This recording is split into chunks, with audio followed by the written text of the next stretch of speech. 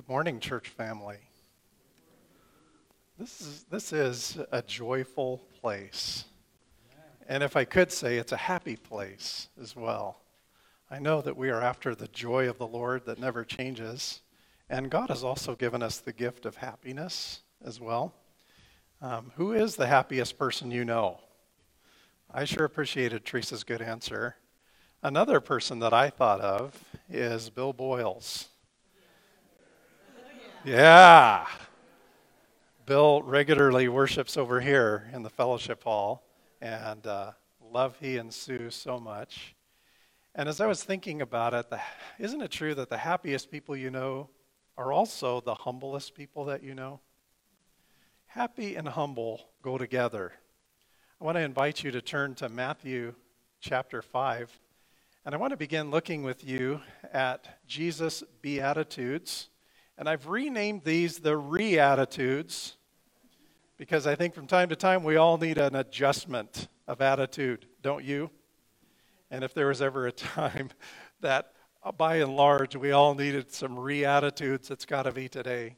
But I'm calling it that as well because I want you to think of these 8 characteristic marks of Christians that Jesus describes and prescribes in Matthew chapter 5. I want you to think of these 8 statements as resurrection attitudes. What does it mean to live in the life of Jesus Christ, who's risen, who's present, who is here now? As we offer ourselves to Jesus, as we follow him, what we're doing is we're laying down our lives for him. We're giving up sometimes what makes total sense to us in favor of what Jesus says. Because I think what you're going to notice as we read these 8 statements of Christ as he begins the Sermon on the Mount in Matthew 5, these central statements, these central teachings that Jesus offers, I think what you're going to notice is that to our human thinking, these are upside down statements. You mean, happy am I when I mourn? And by the way, the word happy, makarios is the Greek. It can be translated either way. It's not inaccurate to say one or the other, blessed or happy. And I know it sounds more spiritual to say blessed, but Jesus actually chose this word on purpose because he's using irony as a teaching tool. He wants us to raise our eyebrows and to have to stop and think. You know, if we just read, blessed are, well, that sounds really spiritual and really good. To his hearers, they were hearing something totally shocking and totally surprising. And it starts off with the first beatitude that we're going to look at. Blessed or happy are the poor in spirit. Would you stand with me as you're able? And I am reading from Matthew chapter 5, beginning with verse 1. Now when Jesus saw the crowds, he went up on a mountainside and sat down. His disciples came to him and he began to teach them. He said, "Blessed are the poor in spirit, for theirs is the kingdom of heaven. Blessed are those who mourn, for they will be comforted. Blessed are the meek, for they will inherit the earth. Blessed are those who hunger and thirst for righteousness, for they will be filled. And blessed are the merciful, for they will be shown mercy. Blessed are the pure in heart, for they will see God. Blessed are the peacemakers, for they will be called the children of God. And surprisingly, blessed are those who are persecuted because of righteousness, for theirs is the kingdom of heaven. Blessed are you when people insult you, persecute you, and falsely say all kinds of evil against you because of me. Rejoice and be glad, because great is your reward in heaven, for in the same way they persecuted the prophets who were before you." Church, may we rejoice. This is the word of the Lord. Thanks be to God. Amen. You can be seated. Happy are those who know that they are spiritually poor, or rendered in some versions as completely bankrupt. Empty, unable to fill our soul. Notice, Jesus says, happy are those who know that they're poor in spirit. Think about that. I think the reality is none of us are able to fill our own cup, but sometimes we don't know it. Know it as in live that way. Sometimes we don't recognize the true source of blessing in life, the true source of happiness or joy or fulfillment. And Jesus wants us to understand very clearly where to find these things. And he starts by saying what our human nature needs to be reminded of over and over: it doesn't come from yourself. Do you believe that? It's a challenging thought, because if you're like me, and I know I am, I like to have control over things. I like to make sure things are going to work out just the way I want them to work out. But Jesus said, blessed are the poor in spirit. I'm going to offer this message in 3 parts. I want to give some words of definition. What does it mean to be poor in spirit? I'm going to give you a very simple definition. I want to offer what I think is really at the heart of this whole struggle for us. It's the matter of control. I'll make some comments there. And then I want to end with a few encouragements that it can actually be a more beautiful life to recognize our bankruptcy and just to be honest about that and to live into this sense of spiritual poverty that Jesus describes for all of us. Do you know that you're spiritually poor? So I'm going to start with a definition, and I'm going to start with what spiritual poverty is not. When Jesus says, blessed are the poor, he's not necessarily in Matthew saying that we are financially or materially poor. Now, I know you can look at the Gospel of Luke, and Luke literally says, blessed are the poor. And Luke writes with a totally different angle and purpose in the Gospel of Luke. If that bothers you, boy, you know, one records Jesus saying this and one records Jesus saying that. Good. I want it to provoke you. I want you to become a student of the Bible. I don't want you to accept easy answers. I want you to dig into that good stuff. Tomorrow night, 7 o'clock, Sermon Digest. Barb Morrison's leading it. She will welcome your hard questions. How's that, Barb? You're welcome. Here in Matthew, please notice, he is saying spiritually poor. So here it's not a reference. I want us to think that way in Matthew's terms. He isn't referring to financial or material poverty. It does not mean a lack of vitality or courage. And that's important because when we hear spirit, we might think of a spirited person, someone who has a lot of mojo, someone who's excited about things, someone who's zealous for life. Jesus is not saying, blessed are you if you're mopey. That's not the point. He's not saying that somehow it's more spiritual to look like you were baptized in lemon juice. That isn't what he's saying. He's not talking about a lack of vitality or courage, and he's not saying that blessed are we who have a false humility somehow contrived to gain the sympathy of others. You know the type. They run around with their eyes down to the ground, kicking the dirt. Shucks, I'm no good. I don't have anything to offer the world. I'm just here. Puddle glum, Eeyore, whatever you want to call it. This is not what Jesus is describing. Real humility is not denying that we have any strengths. Real humility instead is owning that we have weaknesses. And there's a huge difference. You have strengths. Get over it. Paul said, take a sober estimate of yourself. And then he talks about, in Romans, he talks about all of the spiritual gifts that he wants to honor in that Roman church. It's not about denying the fact that we all are beautifully created, that we all have a special purpose in God's kingdom. That's not poverty of spirit. That's not what Jesus is talking about. To put it very simply, here is what Jesus is talking about. Being poor in spirit is simply to admit that we need help. I like this paraphrase in the Message. Blessed are you when you're at the end of your rope. With less of you, there's more of God and his rule. I want us to hold on to that idea and that image of just being at the end of our rope. If you feel as though you really are at the end of your rope in life, do you know that Jesus says I welcome you. Do you know that this is not a barrier for him. He's not calling you to fake it until you make it. He's just saying, I'm here. And the truth is, we're all at the end of our rope. We don't always own it. We don't always live as if our only vitality and our only hope and our only strength is in Jesus Christ. And so as these crowds of people come around Jesus, and I mentioned this a couple of weeks ago, a lot of people want to be fans of Jesus, few people want to be followers of Jesus. He says something that probably feels a little strange to the whole group. This isn't strategically what Jesus might say to continue to multiply that crowd. He's really thinning the crowd.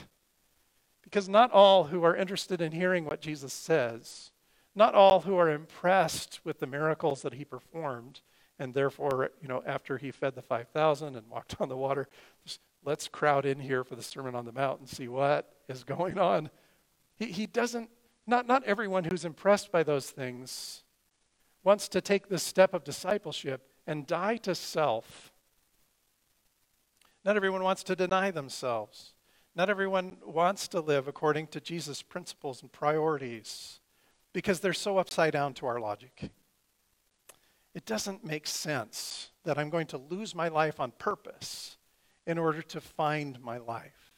Yet this is exactly what Jesus has said his entire ministry and his whole life.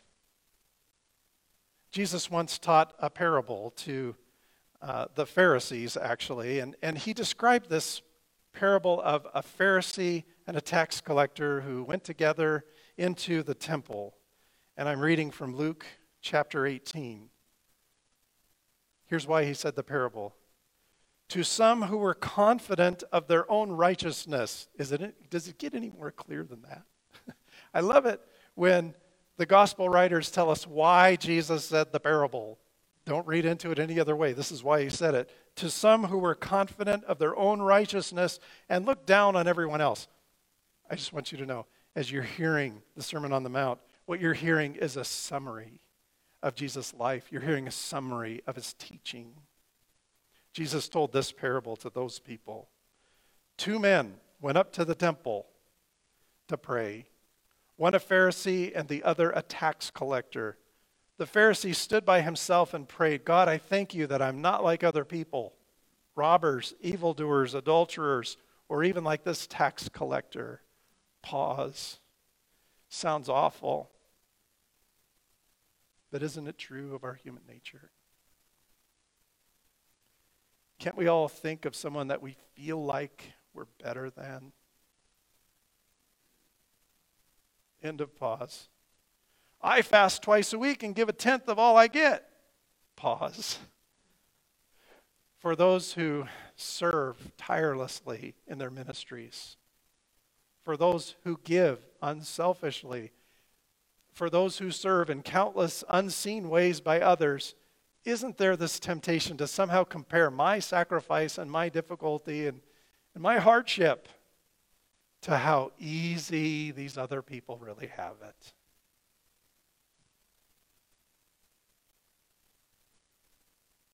Don't we want everybody to notice that we fast twice a week? That we give 1/10 of all we get? Isn't there something Pharisaical in our spirit?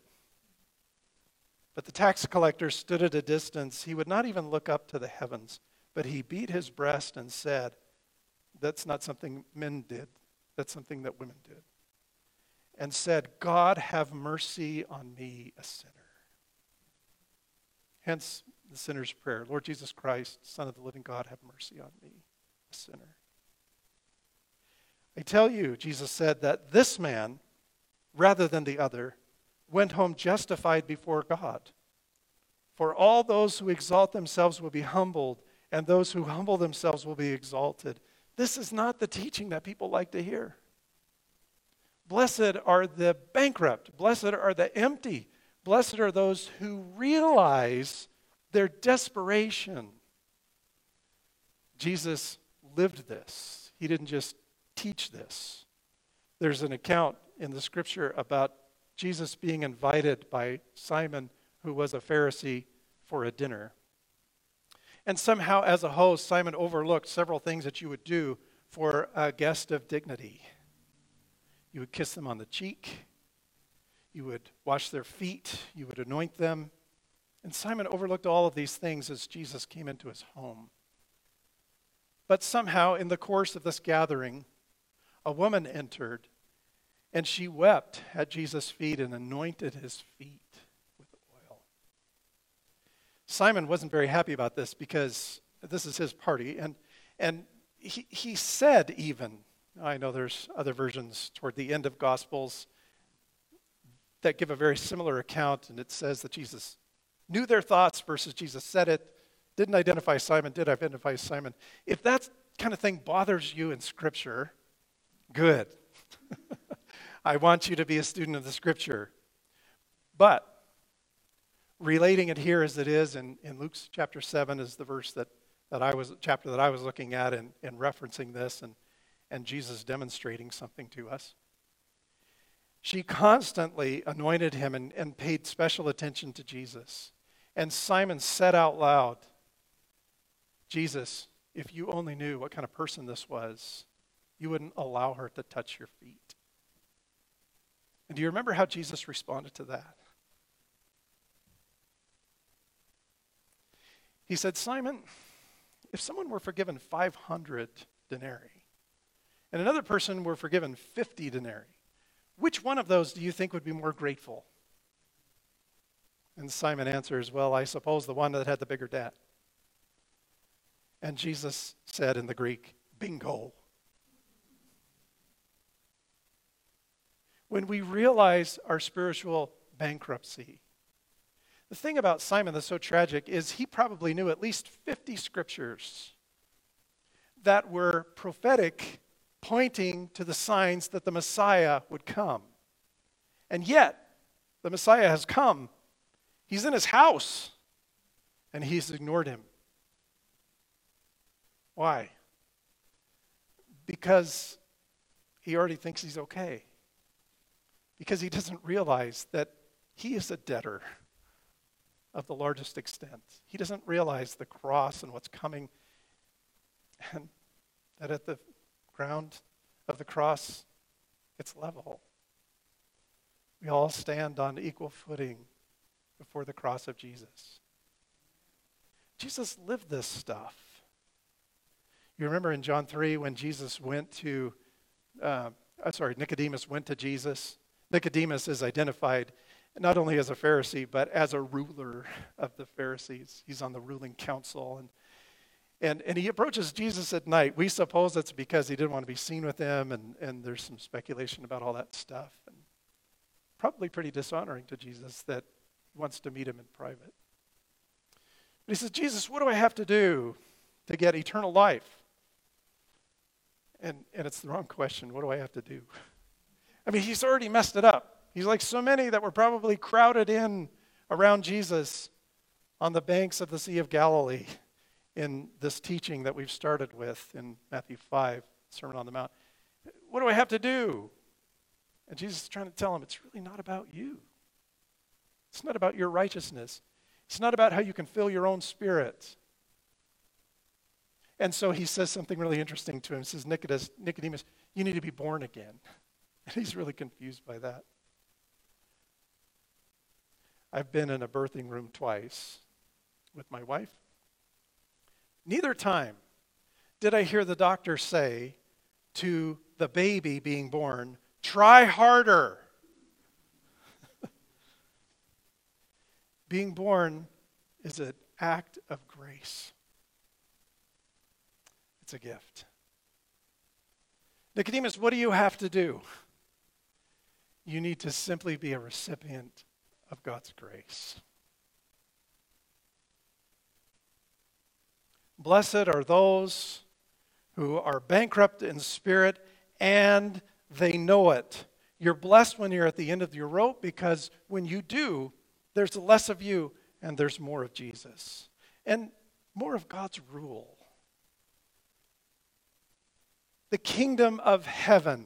Some of you don't like paraphrases, but I just want you to hear. Sometimes they're helpful for us because we miss things because we hear them all the time. Kingdom of heaven. And Eugene Peterson says more of God's rule. Well, the point is, Jesus is the king. The kingdom of heaven. It means to humble ourselves. It means to allow Jesus to set the priorities. If anyone would come after me, he must deny himself and take up his cross and follow me. Blessed are the empty of spirit. And really what I think is underlying all of this is this issue of control. Let me offer a few words here, put some words to maybe some diagnostic. Do any of us struggle with this stuff? I think that we resist God's control. In other words, we're not poor in spirit. I think we resist God's control in his kingdom when we're trying to control our image before other people.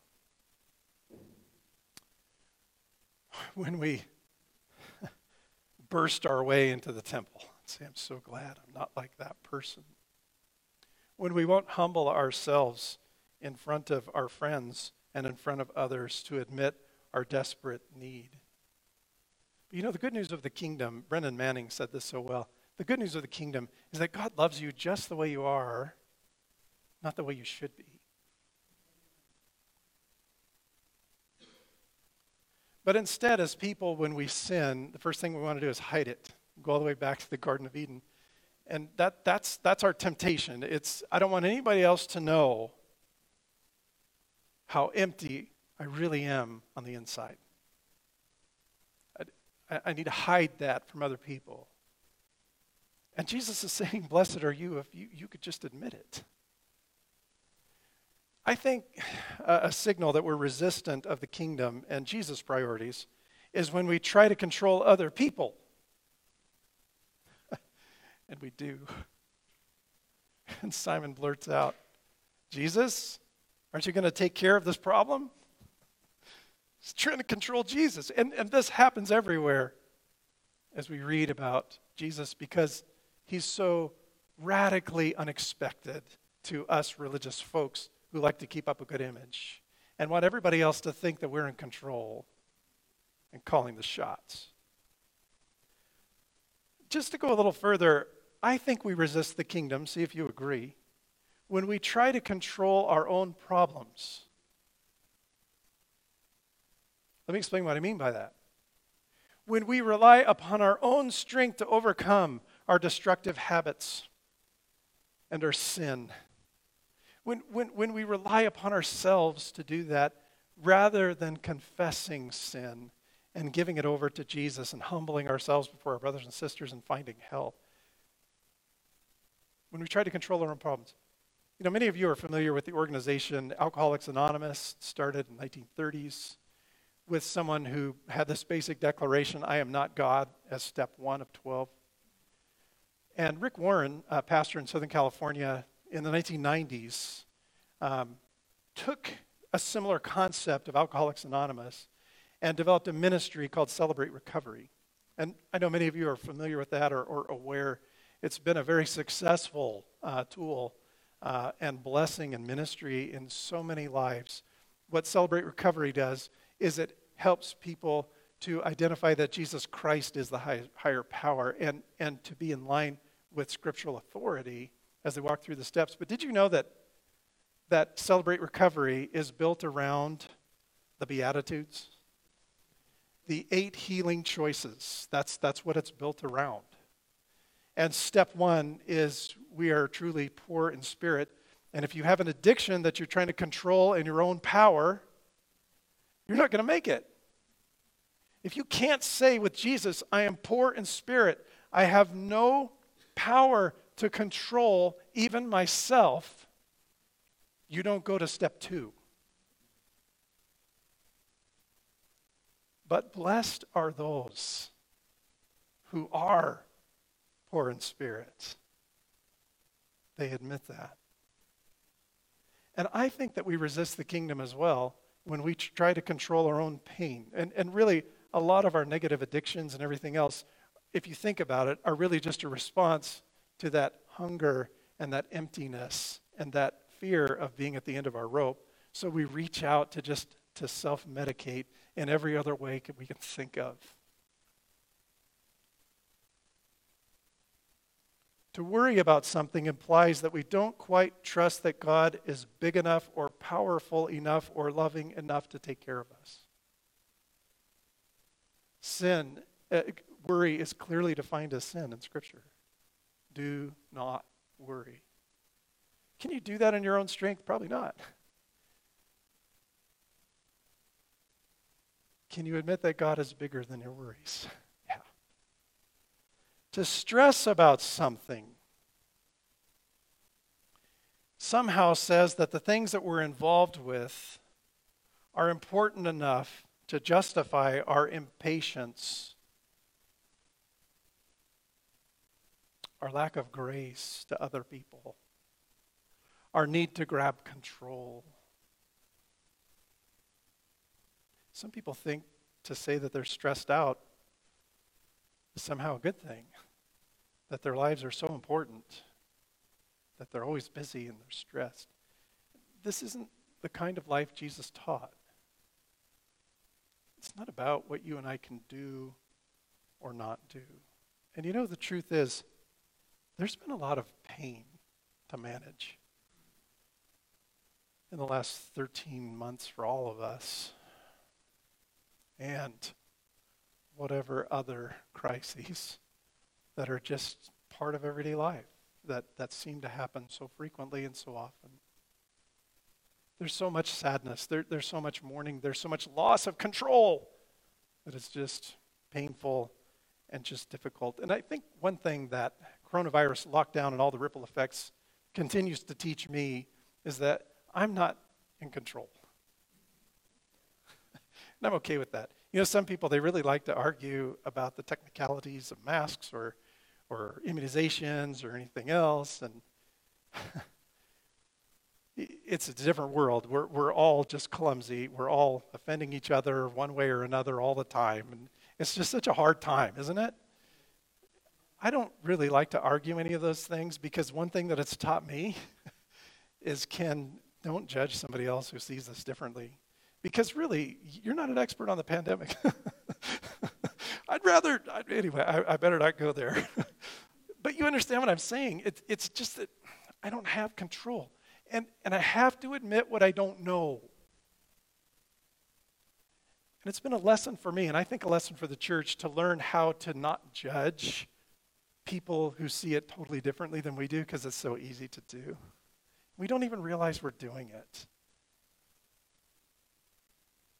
Well, anyway, speaking of, mysteries and unknown things, I recently read that there was a couple of hundred crows, the birds, crows, that were found dead along a certain stretch of a highway, and really intrigued people.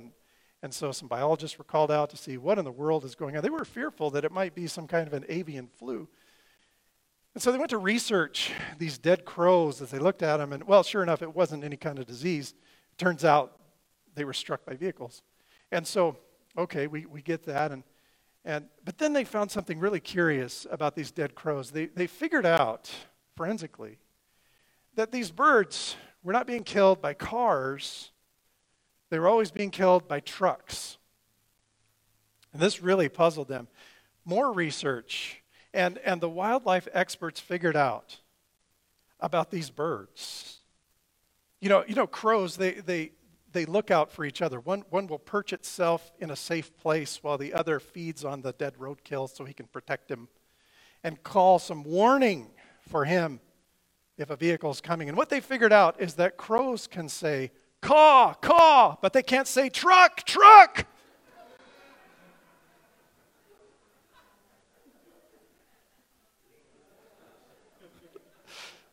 There's just a little extra pain for your day for you to figure out how to manage. I know. It's okay to humble yourself in front of a group. That's what I'm talking about. I want to talk about being beautifully broken. Friends, we're blessed when we admit that we're powerless. And just sit with that for a second. Isn't that good news? Because there are times in our lives when we really realize, I'm powerless. And Jesus says, you're blessed when you realize that.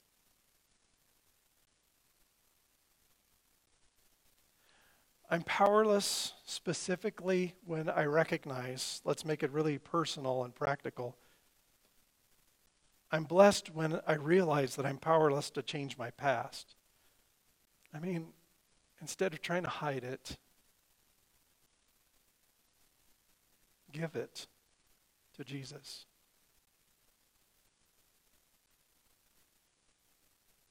I'm blessed when I realize that I'm powerless to control other people. Amen? Because we try. I mean, my family had a lot of dysfunctions in it. We put the fun in dysfunctional. And part of my growing up in an alcoholic home is that we did play this game of image control and trying to control other people's behaviors. And you know, when I became a Christian, there's just so much for me, and there still is, for me to unlearn. To learn how to trust others. And that's what love is when I learn how to trust and always believe the best about others, even if I might get burned. And so Jesus' teachings are hard because this world teaches us to survive, not to surrender. But we're blessed when we admit that we're powerless. We're blessed to admit that we're powerless to control our own harmful habits and addictions.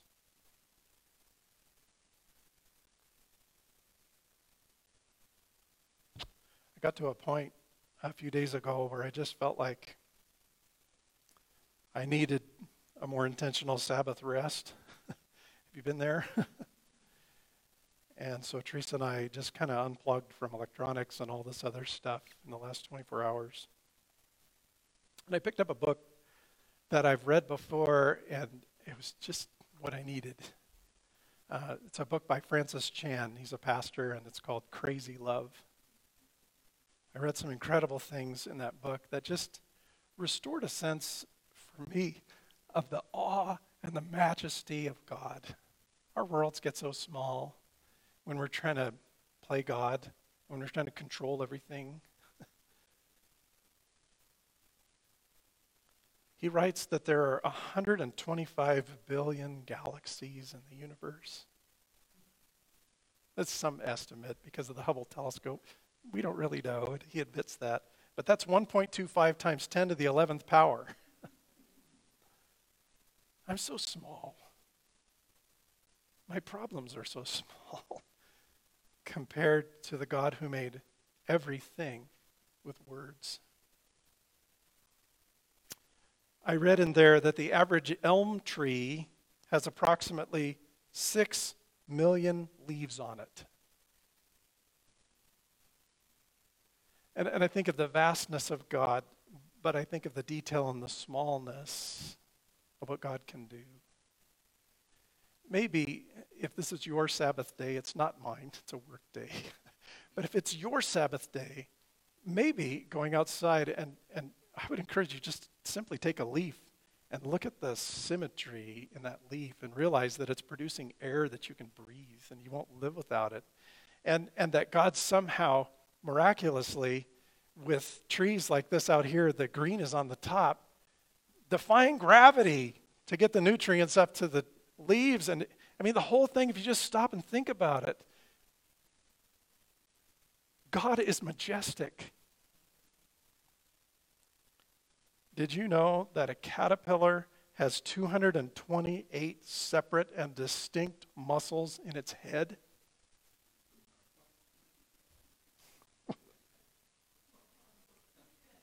That's what I did. I just laughed. In humility. I couldn't make anything like that. why do I think I need to worry and stress over my issues? Why do I think that my control somehow is smarter than Jesus' pattern, his life, his willingness to lay down his life and surrender his control?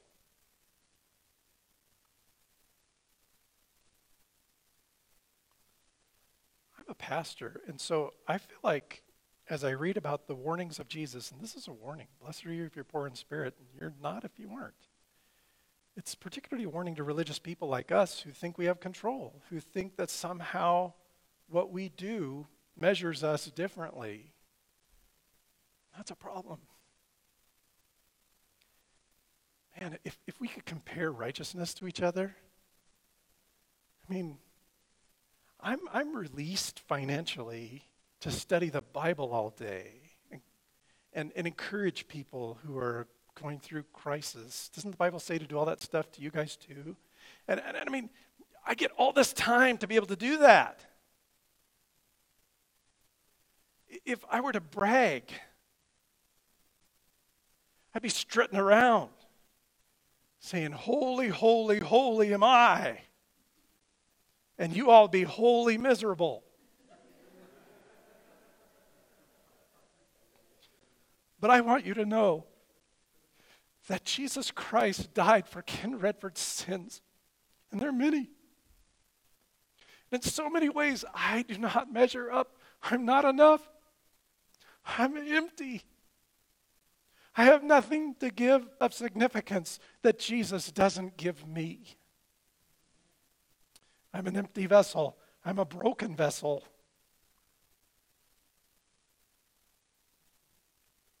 And I know it.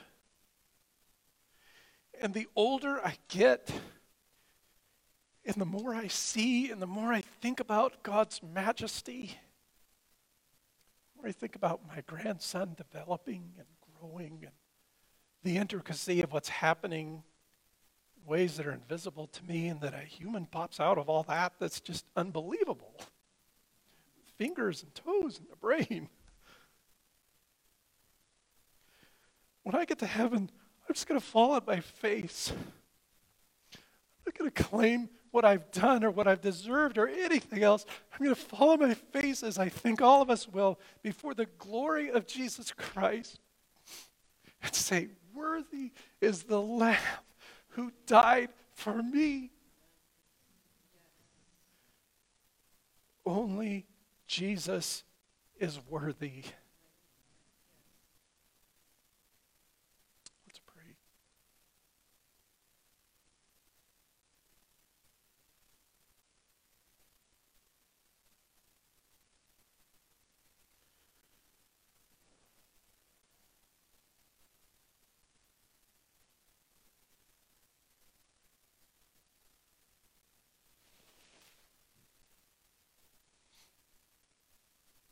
Jesus, to you alone be all glory and all power and all honor and all majesty.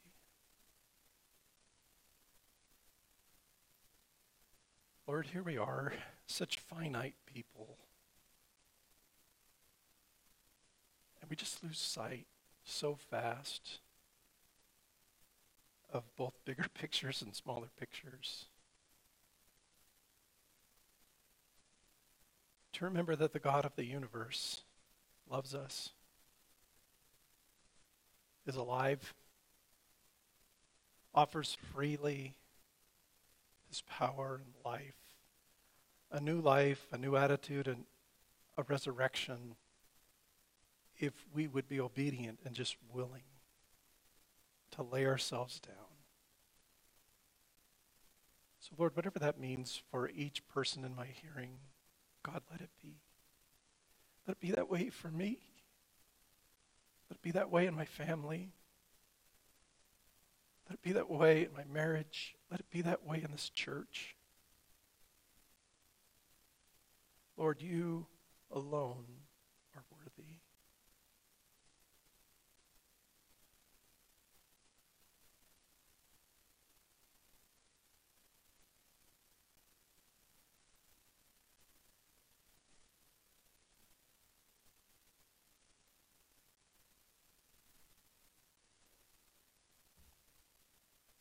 invite the worship team to return. We have a closing song, but let's just remain in an attitude of prayer. And I'm going to give invitation if there's anyone who knows their need just to humble themselves before God and receive grace. The scripture's actually pretty clear on what we need to do. We need to confess our sin. And I was reading in a proverb this week, specifically we need to renounce it. I think that's healthy. Just say, Lord, I want no part of doing things my own way. If you're in that boat, if you want to talk after the service, if you want to reach out to someone, I'm certainly available, or find another person that you look forward to as a Christian. I know they'd love to talk to you. If this prayer matches the need of your heart and your life at this moment, pray it with me. Jesus Christ, I welcome you into my life and my problems and my stress and my worry. And I even welcome you in knowing there's sin.